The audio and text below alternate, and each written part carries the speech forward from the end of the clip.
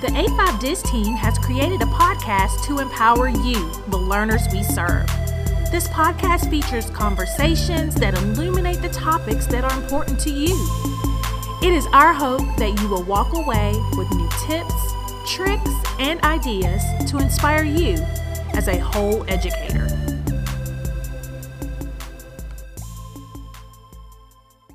This podcast is made possible by listeners like you. Thank you for your support.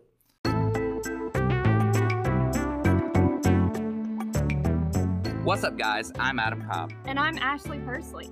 And you're listening to iTalks. If you're an EdTech junkie, you may already know who we're talking to today.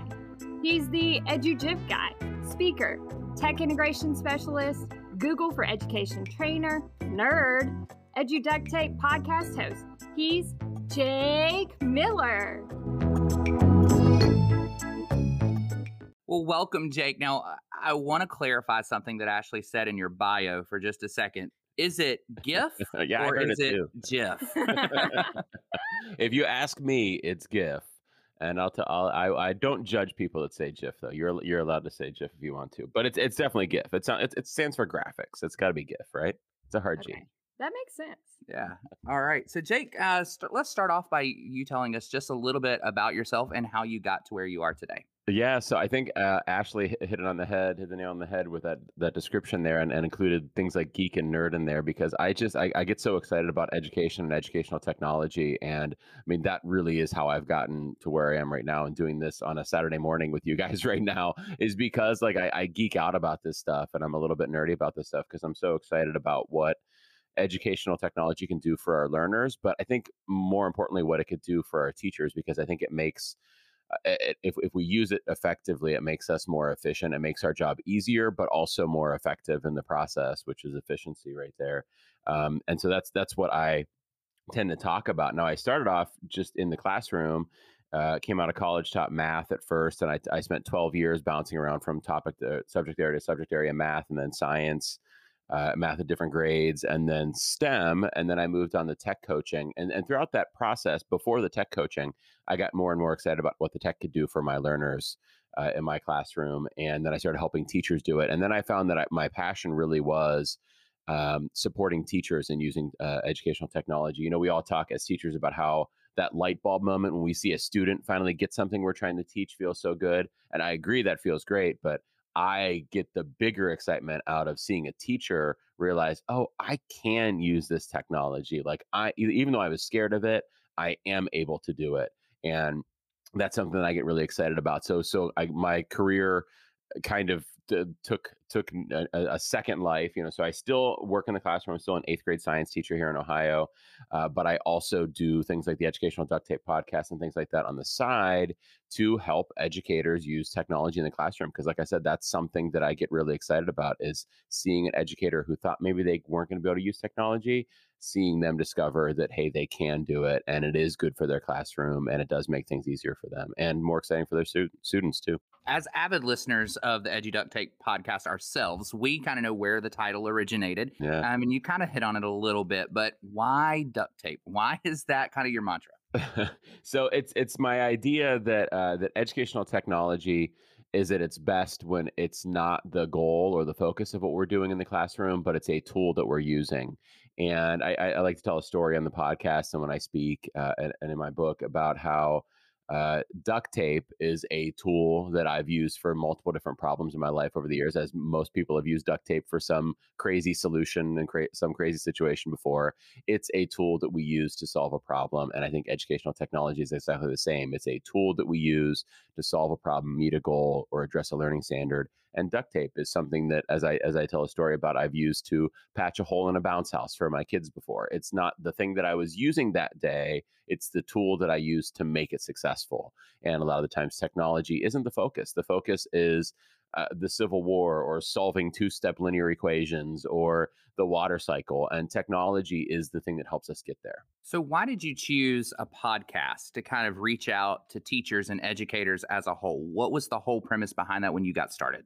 Well, first of all, I love listening to podcasts. I'm a big podcast junkie.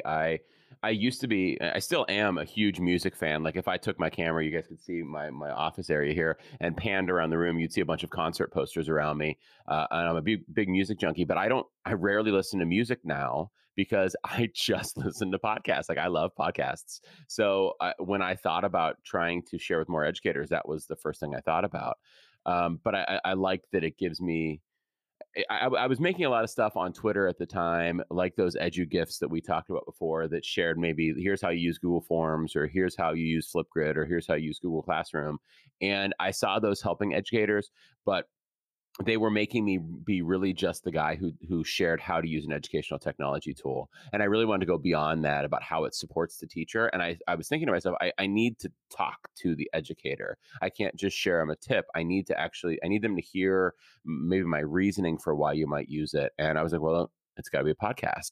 And it kind of became a natural match between what I wanted to communicate to them and what I loved, which was listening to podcasts. So what success stories have you heard? I think we're kind of a product of your success with your podcast. We love listening, gaining ideas, using it in our classrooms. And we'll talk a little more about that in a few minutes. But what success stories have you heard from the EDUDuctTape podcast that maybe you've sparked in an episode?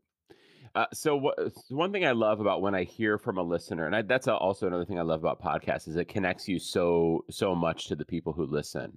Because my voice is in their earbuds when I'm talking to them, right? So we develop this connection.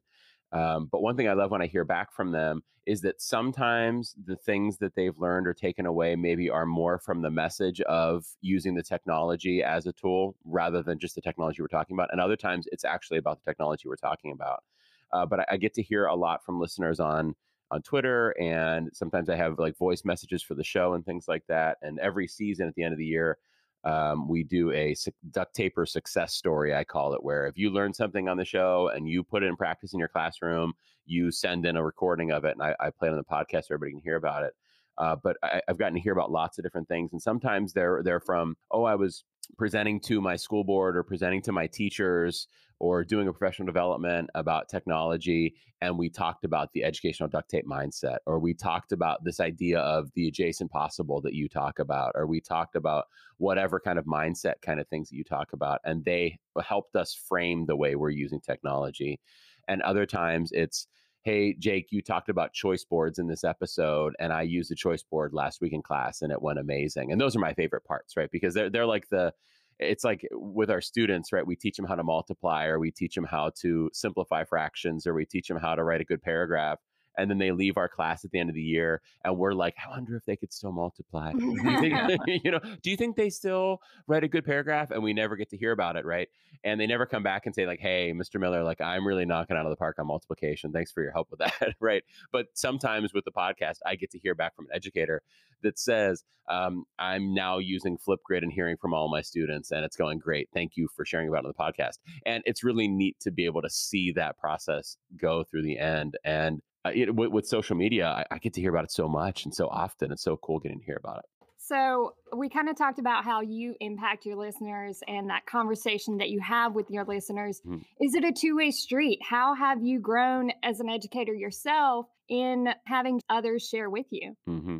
Yeah, for sure. First of all, I've grown in my ability to convey a message to them and my ability to understand what the listener and what the educator wants to hear about, right? Just like we grow as teachers, we learn what resonates with our learners and what works with our learners. And I've kind of learned that too, for like my speaking events. Like when I go travel and speak, I have a better idea of what my audience is going to want to hear based on what the podcast listener wants to hear too.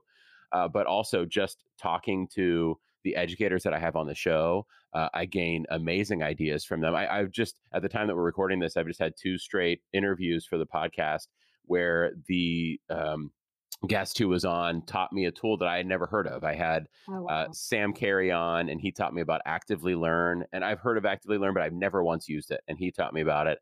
And before that, I had on Dr. Desiree Alexander, and she taught me about Razor Arts as a video tool where you could add questions into it. I had never heard that term mentioned. And so by having these people on, I hear their ideas. And other times I just hearing their perspective of how they might use a tool that I use one way and they're like, oh, I'd use this for that. And I'm like, oh, I never thought of it that way. Mhm. And it's that idea that the different perspectives we take to things can bring different ideas in. And if we never hear those from other people, we're losing out on some potential really cool things that might happen in our classroom. And that's why those conversations that happen in the hallways at a conference, or maybe in something like I forget the name of I'm blanking on the name of the conferences where you go and you set the schedule when you get there and you talk Ed camp. yeah, an ed camp. You go to an ed camp and you hear things from other people's perspectives. You grow so much from that because they're bringing a different mindset to it than you bring to it. So yeah, I've learned an immense amount and grown an immense amount from the conversations we've had on the show, both with the guests and with people that call in or send me messages. They might send me a message on Twitter after an episode airs and says, "Hey, I love this idea. What if you tried it this way? Or what if you did this?" And I'm like, "Oh, that's a really cool idea. Like I never thought of that." And so yeah, lots of stuff come out of those conversations for sure. Awesome. I kind of want to unpack that, because the idea of taking an idea and building on other ideas sounds a lot like the adjacent possible. And I see something in the back corner of your room. I'm wondering if you just brought it with you, or if it kind of followed you here. You think you could kind of hop up on that soapbox over there and tell us a little bit more about the adjacent possible? What is it? Yeah, so adjacent possible. I have. It's funny because I added to the list this morning. I have a Google Keep list in my phone of anytime and teachers do this too. I think when we see something out there in the world that makes us go like, oh, this applies to the work I do, right? And we see like this could be a lesson or this could be an activity we do in class. Well, I do it about what I call a soapbox moment, right? Which is the soapbox you're seeing back here in the corner. Here it is, right here. That I tend to step up on mid episode every regular episode of my podcast, and that's an opportunity in my podcast for me to just talk directly into the ears of the educator. I'm not interviewing somebody. I am just saying that this is a message that I want everybody to hear. So I stand up nice and tall on my soapbox and yell it out for everybody to hear it. And it's normally about the mindset that we should bring to educational technology integration. And one of the ones I did early on was about the adjacent possible. And so I heard about the adjacent possible from, you actually might have seen two things that related to this out of the corner of my screen. One is the book by George Couros, Innovator's Mindset, and he mentions the adjacent possible in that, and that's where I first heard of it. And then I kind of did a deep dive into where it came from, because it came from a couple of different places. George Couros brought out the ideas that we might have are affected by the ideas that we're exposing ourselves to. So I, in a soapbox moment on the show, applied that to the way that we integrate technology, right? The way that I might use, say, Pear Deck in my classroom is impacted by the way that I see others use Pear Deck in the classroom, the way that I've taught lessons in the past, the way that somebody used Pear Deck in a professional development session that I attended, the way that somebody talks about it on a podcast I listen to. And it's also impacted by the way that I used it yesterday, right? So when I try one new thing out and then I reflect on it, it might lead to me using it in different ways in the future. So the adjacent possible to me is the idea that the things that are potential for us, the things that are possible for us, are impacted by what's adjacent to us. And those things are what we've done, but also what we've exposed ourselves to and who we've exposed ourselves to and what we've tried. But it's also who we've exposed to our own ideas. Because if I say to the teacher next door to me, hey, I used Pear Deck this way today, he might say, oh, that's interesting. What if you try doing this, right? Because then that takes my own idea and exposes it to somebody else's perspective. And then that might open up a new adjacent possibility for me. And it most likely will, because I'm seeing things from somebody else's perspective. And without those perspectives, we're limiting what's possible for us by not putting something adjacent to it, not bringing in another adjacent possibility. So it's the idea that what's possible for us is expanded by what we expose those ideas to and what we expose ourselves to. One of the things that I hear you talking about is that it's important to share. And oftentimes teachers, especially in elementary, that's my background, often don't want to share. It's almost like an inner competition in the hallways. Like, let me outdo you in this lesson, or even within grade levels. So why is it important that we rid of that idea of it's a competition? Because, it seems like everybody's competing for Teacher of the Year or something. Why is it important that we rid teachers' mindset that I can't share with my teammate next door, or if I'm doing a room transformation, I have to beat this person doing a room transformation, or if I'm using Nearpod first, they can't use it? Why is it important that we rid that idea of competition with our teachers so that the adjacent possible can happen? Yeah. Well, I think teaching, first of all, especially within a school building, is a team sport. We're all trying to further the education of those learners that are in our building. So we all benefit from the success of the people around us directly, right? We want those learners to not just have one good year as they come through our school year. We want them to have 5 good years or however many years they're within our building in that school. So first of all, we want the best to happen in all the classrooms, but also our that's the adjacent possible right there. Our effectiveness is improved by who gives us feedback on it, who gives us their ideas and takes on it, and whose ideas we see. So if we're not exposing ourselves to those, we're losing out on a gold mine of possibilities for our classrooms. I remember when I was a tech coach, I'm in the science classroom currently, but when I was tech coaching, I tried to get started pineapple charts at my school. I don't know if you guys are familiar with those, but it's the idea that you have a chart somewhere in your school and you might write on there, today I'm using Flipgrid from 10 o'clock to 10:30. If you'd like to check it out, come on in. I'd love some feedback on how it goes. And also you might want to see if you want to use it, right? Or today I'm doing project-based learning. It's my first time. I'd love some feedback. And that idea of somebody coming in and observing you doing that. So that's the idea is your colleagues might go like, oh, I'm free then. I'm going to come in and see it. That idea is that they come in and they develop some ideas from it. But also you get some good quality feedback from them afterwards. And it opens up that, the safety around that. And it took off like a lead balloon when I tried to start at my school because nobody was comfortable doing that. Right. I think also the teachers maybe didn't feel like they had time to do that. Right. They might not have felt like they had the planning time available. And I certainly feel that in my own role. But I think also there's I don't know. I don't know that it's what you were saying, Adam, where they feel like they're protecting their own ideas. They feel exposed. They feel like it's a risk. They feel like they don't want the judgment of others coming coming to them. They don't want to be observed by somebody else that's on the same playing field as them. And I don't know how to remedy that except for us all to understand that we are all in a constant state of trying to improve. We're like none of us are at our peak as an educator. I hope we're all trying to continuously get better. And if we bring other people's voices and opinions and perspectives in, then we're bound to improve based off of that. Even if we're the better educator in the room compared to the other person, they still bring a different perspective to it. I think that's so cool. There's lots of sites and things out there now that allow teachers to collaborate. So I'm going to get on my soapbox for a minute with you and just ask your opinion. There's Teachers Pay Teachers with full plethora of these grab and go lessons and materials, and can almost make a teacher feel like, a kid in a candy store. Oh, let me grab this. Let me grab that. Let me grab this. So I'm going to ask you several questions around this.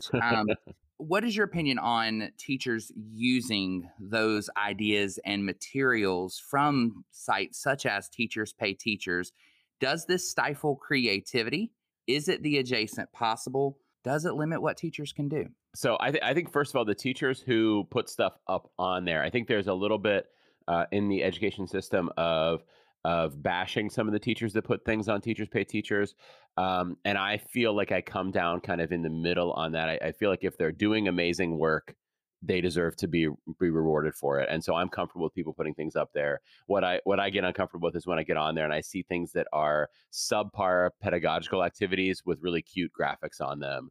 And I feel like you shouldn't be doing that in your classroom. Worse yet, you be charging somebody else for it. And worse yet, should that person be paying you for it? That's what I get frustrated with on there. But when there's really good, there is gold on there, right? There are some really good activities on there. And I feel like that person deserves to be rewarded for it. And I don't think it's necessarily bad for a teacher to use somebody else's work. I know. So this past year that just wrapped up was my first year of teaching 8th grade science since 2011. And I taught it for 1 year in 2011, and then I taught it again in 2020. Right. And so the curriculum had changed. The content standards had changed. The technology wasn't even recognizable during that 10 year. It's changed, from what I used in 2010 or 2011 and what I use now. So I had to steal a lot from the guy I replaced and the guy that also taught it at my grade level and the teachers that taught it in the district I used to work at. But I didn't use not one of their activities that I stole from them did I use in the same exact state that they used it. I took their activities, I dog fooded them. You know the term dog fooded? The idea of like you wouldn't feed something to your kids without trying it first, right? Yet with our dogs, right? We're like, here's your dog food.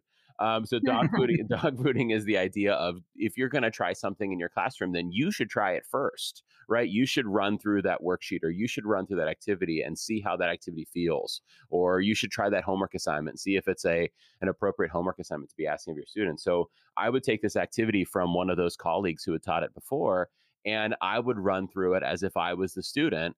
And while I went through it, I applied my own adjacent possible to it, right? I went like, ooh, I would have asked this question here, or, ooh, I feel like we jumped over a concept here. I feel like I need to add a step into here to make that, to reach the learners and the minds in my classroom the way that I know works best. So I think the ideal is to take one of those fantastic activities from a site like Teachers Pay Teachers, or there's Teachers Give Teachers, right, which is the kind of the free version of it.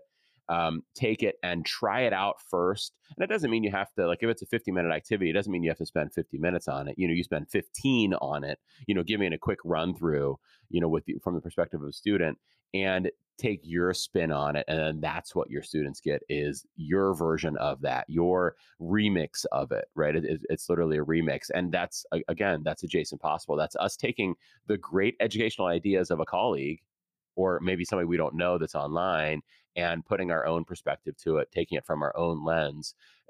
We don't want to reinvent the wheel, right?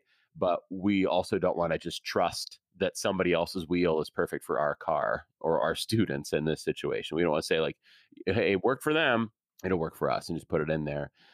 My own kid, I have 3 kids at home. And one of them, 3 kids at home. That sounds like a weird way to say I have 3 children. I have 3 kids at home.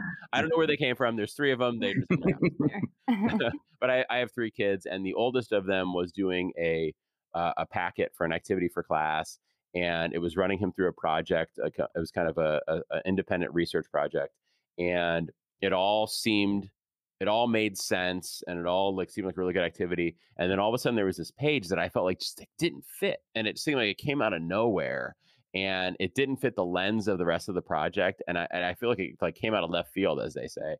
And he was confused by it. And that's why I saw it, because he brought it to me. He's like, I don't know what to do on this page. And I was like, yeah, it doesn't seem like it flowed with the rest of the project. He's like, I know. He's like, I don't understand what I'm supposed to do. And yeah, I looked at the characters that were on that page. I was like, oh, this is a Teachers Pay Teacher sheet. And it was clear that the teacher had just taken that page, copied it, and put it into the packet. And I think that's the downside, is doing that. Mm-hmm. Now I want to know what you think, Adam.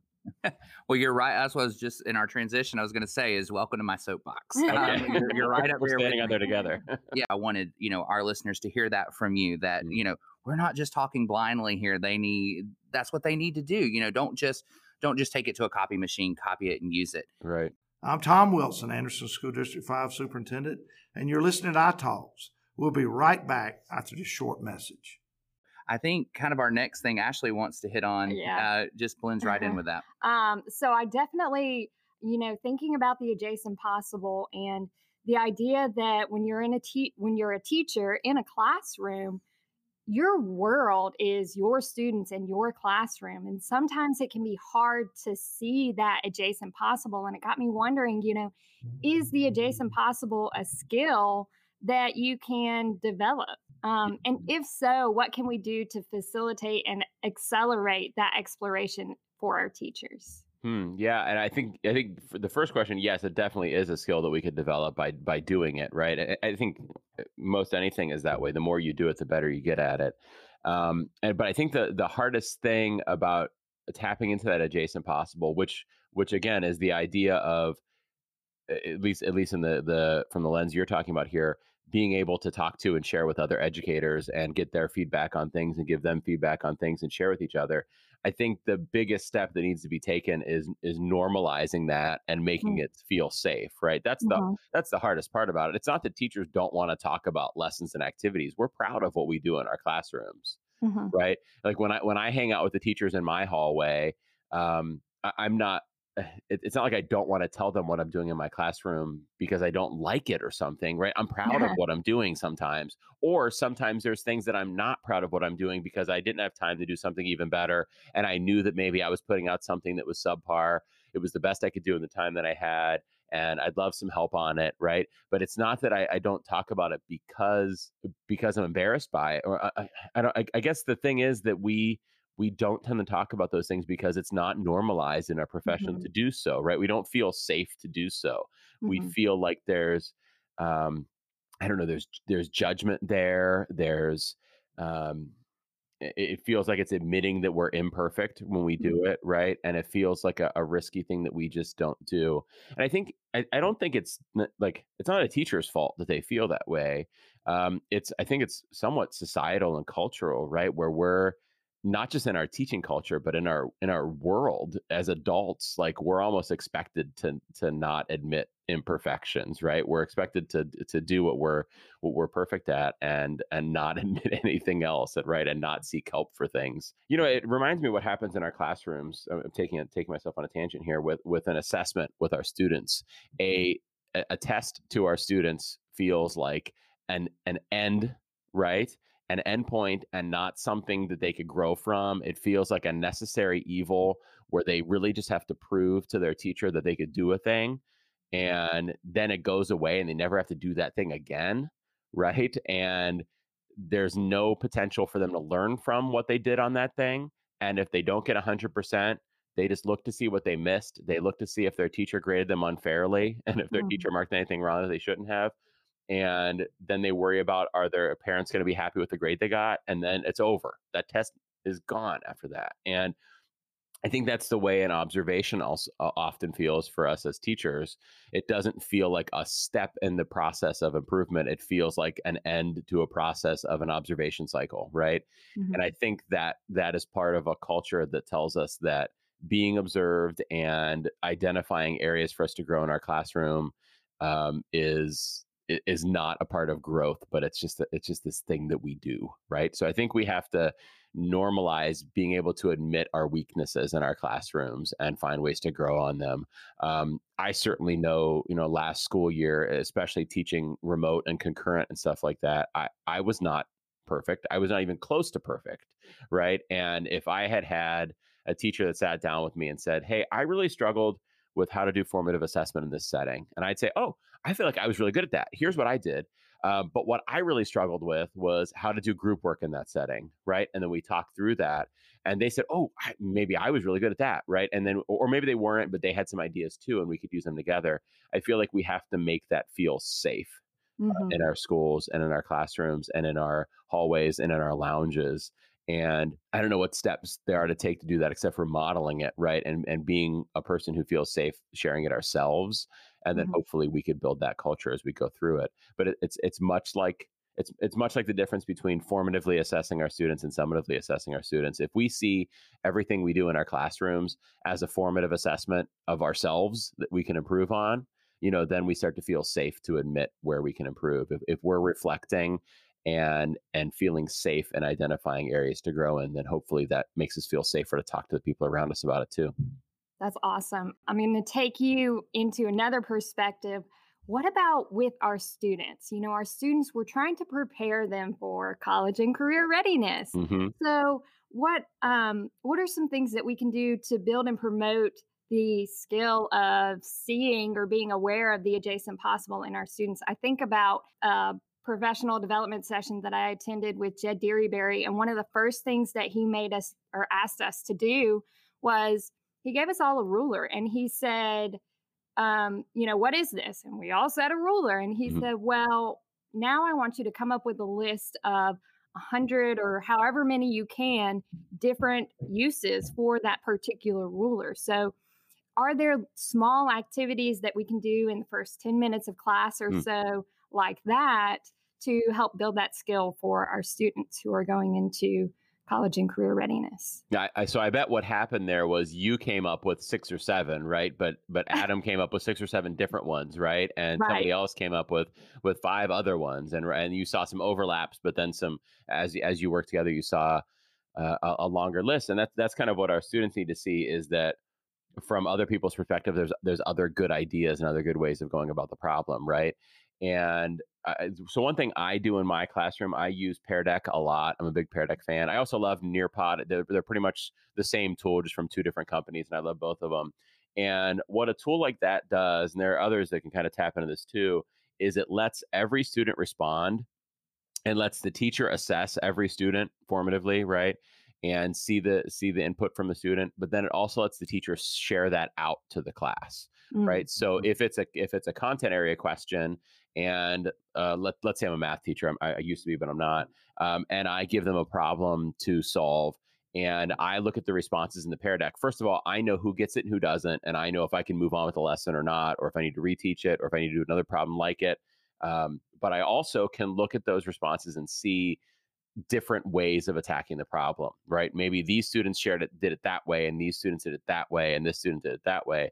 And so I could share one of each of those with the whole class, right? And you just click a star in Pear Deck and you click show responses. And those are the 3 responses that pop up. And I could say, oh, I really love the way Adam did this problem. Look at what Adam did. What do you guys think of this, right? And then I could say, like, here's what Ashley did. Look at the way Ashley attacked this problem. See how she took a different perspective on it? What do you think of that way? And then I'm doing a couple things by doing that, right? I'm teaching multiple different ways to solve the problem, which is great. I'm also celebrating the fact that different people do things different ways and there's value in it. I'm applauding those students who did those things. So, and I'm normalizing the idea that we can all attack a problem in a different way and come up with a different solution. So I think it celebrates that helps us see the perspectives of the people around us as valuable. Whereas if I don't take that step, if I don't go the extra step of showing each other's perspectives, then all that I'm doing is showing that it's important for that kid to get that right answer, right? It's important for you to know how to do this problem, but it's not important for you to know how everybody else does it too, right? But if we take that other step, then we see that it's important to do that. And that doesn't have to just be a math way of doing things. That could be work in other classrooms too. One thing I do at the beginning of class, I like to start my classes off fun. I don't like to get right into the content. I'm not the teacher who starts with this is a standardized test problem that we're all going to practice as class starts. I'm not.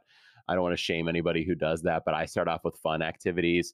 I'll start off in Pear Deck with my students' very favorite is I'll put a scribble on the screen and give them 5 minutes to complete the squiggle and turn it into something different. And then I show every drawing to the class, and we have a blast looking at them and laughing at them and trying to figure out who drew what. And it built a lot of rapport by doing it, because we're like, oh, you drew a dragon, you always draw a dragon. That's got to be so and so. Or oh, this one like has flowers and birds and stuff like this and a butterfly. This has got to be so and so. She always draws cute stuff like that. And we get to know each other, but also I think celebrates the perspectives in our room, where we kind of care what everybody else said, and we see the value in each other's perspectives too. So it doesn't just have to be content related to do it, you know? Yeah, absolutely.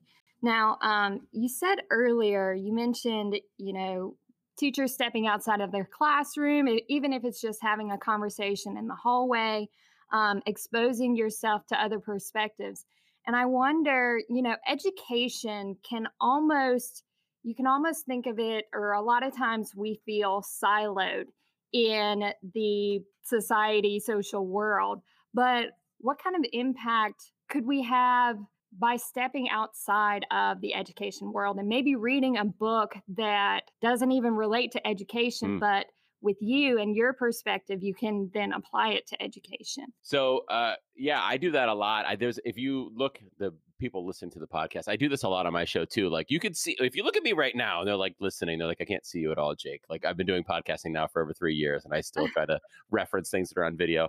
But if you guys look at the books that are over my shoulder right here, there are a lot of education books on that shelf. And there are a lot of books that I consider to be education books that aren't actually education books. So my favorite book that it impacts the way I work in my classroom is Drive by Daniel Pink. And he didn't write it as a book for teacher. He wrote it as a book about this is how we motivate humans. This is how human motivation works, right? And I think it applies a lot to what I do in teaching. I read a lot of books by Seth Godin, and I listen to his podcast and I read his blog. And Seth Godin he does talk about education sometimes, but he's a marketing guy, right? And I think his perspective tells us a lot about how we quote unquote market our ideas to our students, right? And so I think there's a lot of listening to and reading and exposing ourselves to ideas that are not necessarily geared towards education, but bring a lot in to us for education, right? And that could be things that are about learning or motivation or the mind. Like I like the Hidden Brain podcast. Is not definitely for teachers, but it talks about the way our brain works and the way we think about things. I like a lot of TED Talks, which kind of do the same thing, right? But there's also looking at things that aren't even learning related or motivation related or thinking related, and thinking about the way that they work, right? Like we talked earlier about EDUGIFs, and I started making EDUGIFs instead of videos because I experienced the way that I watched a video about tater tot casserole that came up on my Facebook feed one day. This video of tater tot casserole being cooked. It was a recipe for tater tot casserole. It played, it auto played. It didn't need audio. There was text on the screen. It moved really fast. It looped at the end. And I found myself like enthralled by this video about making tater tot casserole, even though my wife already cooks tater tot casserole and it's delicious. We don't need the recipe, but I watched this recipe and I went, hey, this is how I could do tech tips. If I could harness this way that they did their tater tot casserole recipe, I could get people to watch my tech tips and learn technology for their classroom. And we as teachers, I feel like just naturally do that, right? We go to a place and we see something happening at a store or a restaurant or a museum or wherever we're at, and we're like, ooh, this could make a really good activity for our classrooms, right? But I think it also can be a professional development thing too, with those books or those podcasts or those TED Talks or those YouTube videos or whatever they might be. Our brains, if you're an educator, your brain always has a little bit of education happening in the background, right? That little educator is always still in there thinking about things. So one of the things you're mentioning is diving into a really good book. And I think you know where we're segueing here.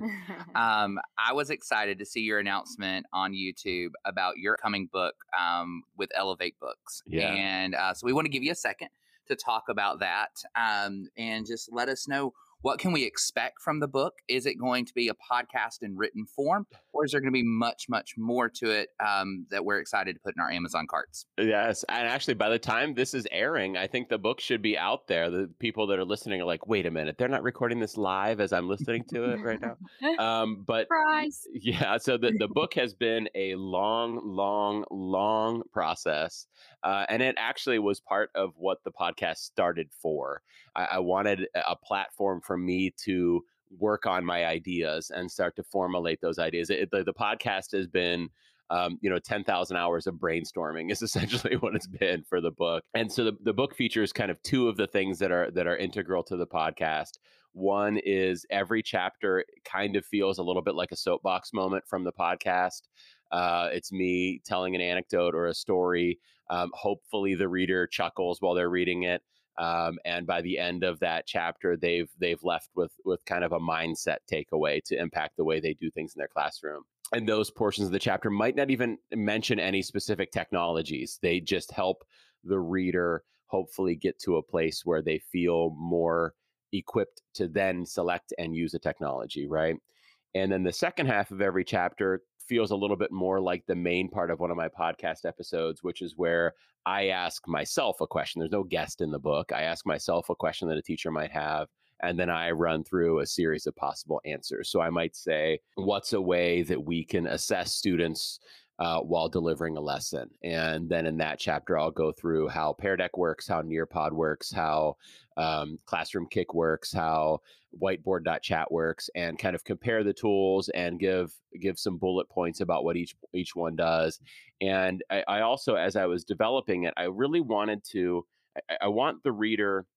My goal reader is an educator who knows that educational technology can be good for their students, who wants to do what's best for their students, who wants to continuously improve, but is maybe feeling a little bit scared of doing it and feeling a little bit intimidated by the process. So my hope is that when they read that first half of the chapter, it helps them not feel so scared and feel like they could do it. And when they read the second part of the chapter, I want it to feel almost like a hyperdoc, right? It starts off by saying, is this question that I've just posed to myself, is this a goal of yours? Is this something you need to work on? if you need to work on it, do you need to work on it now? Or is it maybe this is a someday task for me, right? And there's actually spots in there for the author or for the reader to write, to check yes or no, right? And then when do I need to work on this? And and then I ask them, what will this look like in your classroom? So if formative assessment is a goal for yours, what's your ideal version of formative assessment? And hopefully they're thinking, do I just want multiple choice? Maybe I do. Or do I want to see their thinking, or do I want to hear their thinking? Like, what does formative assessment look like in my ideal setting? And then once they have that idea in their head of what it will look like for them, I say, okay, here are 7 tools, and here's what these 7 tools do. And hopefully they're looking at those 7 tools with their mindset set on what they really need. And then at the end, I say, and there's another like worksheet kind of page that says, okay, are you going to do any of these? Which ones? And when are you going to do them? And they're allowed to say, no, I don't need any of these, because that's the way tech integration should go, is identifying what we need to do in our classroom and identifying what that is, and pushing away the things we don't need to do. Some of us are rock stars at certain things in our classrooms, and so we don't need to worry about improving those. We have other things that we need to worry about improving, and that's what we need to focus on. So my goal is I make them feel able to improve those things in their classroom. I help them identify what those things are. Then I say, okay, here's the tools that you could use. And then I ask them, are you going to use any of these tools now? Or are you going to use some of them later? And then the book also has a website companion piece that then shares some curated resources for learning about those things. So if you read that section, you went, okay, Jake's right, I need to use Pear Deck in my classroom. Mm-hmm. I'm going to go over to his website and watch some videos about Pear Deck. And some of those videos are from me, and some of those are just curated resources where I'm like, oh, this Sam Carey's really got this video down. You know, this is the one for me. Or Sethi de Klerk has a perfect video for this, or Eric Kurth has a perfect video for this. And I curate those and say, these are the resources to learn to use those tools. So hopefully I take them from knowing that technology is good for their students, to believing that they could do it, to identifying what the goal is, to identifying what the tool is, to saying, yes, I'm going to do this, to here's your assistance in doing it. And hopefully by the end of the classroom, we're all rock stars in our classrooms. We already are, but hopefully by the end, we're even more rock stars. And I think without a doubt, Jake, you are going to be the beginning of an adjacent possible for so many educators. Thank you for everything that you do. To all of our A5 iTalks listeners, if you want to learn more about EDUgifts, Ashley, gifts, the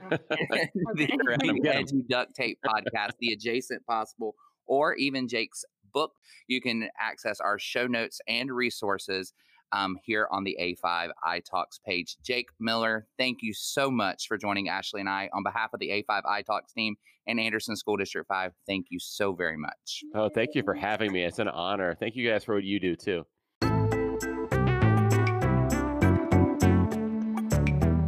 This concludes another great episode of iTalks, produced by the Anderson School District 5 Digital Integration Specialist. Want to learn more? Check out the show notes and resources on bit.ly/A5iTalks.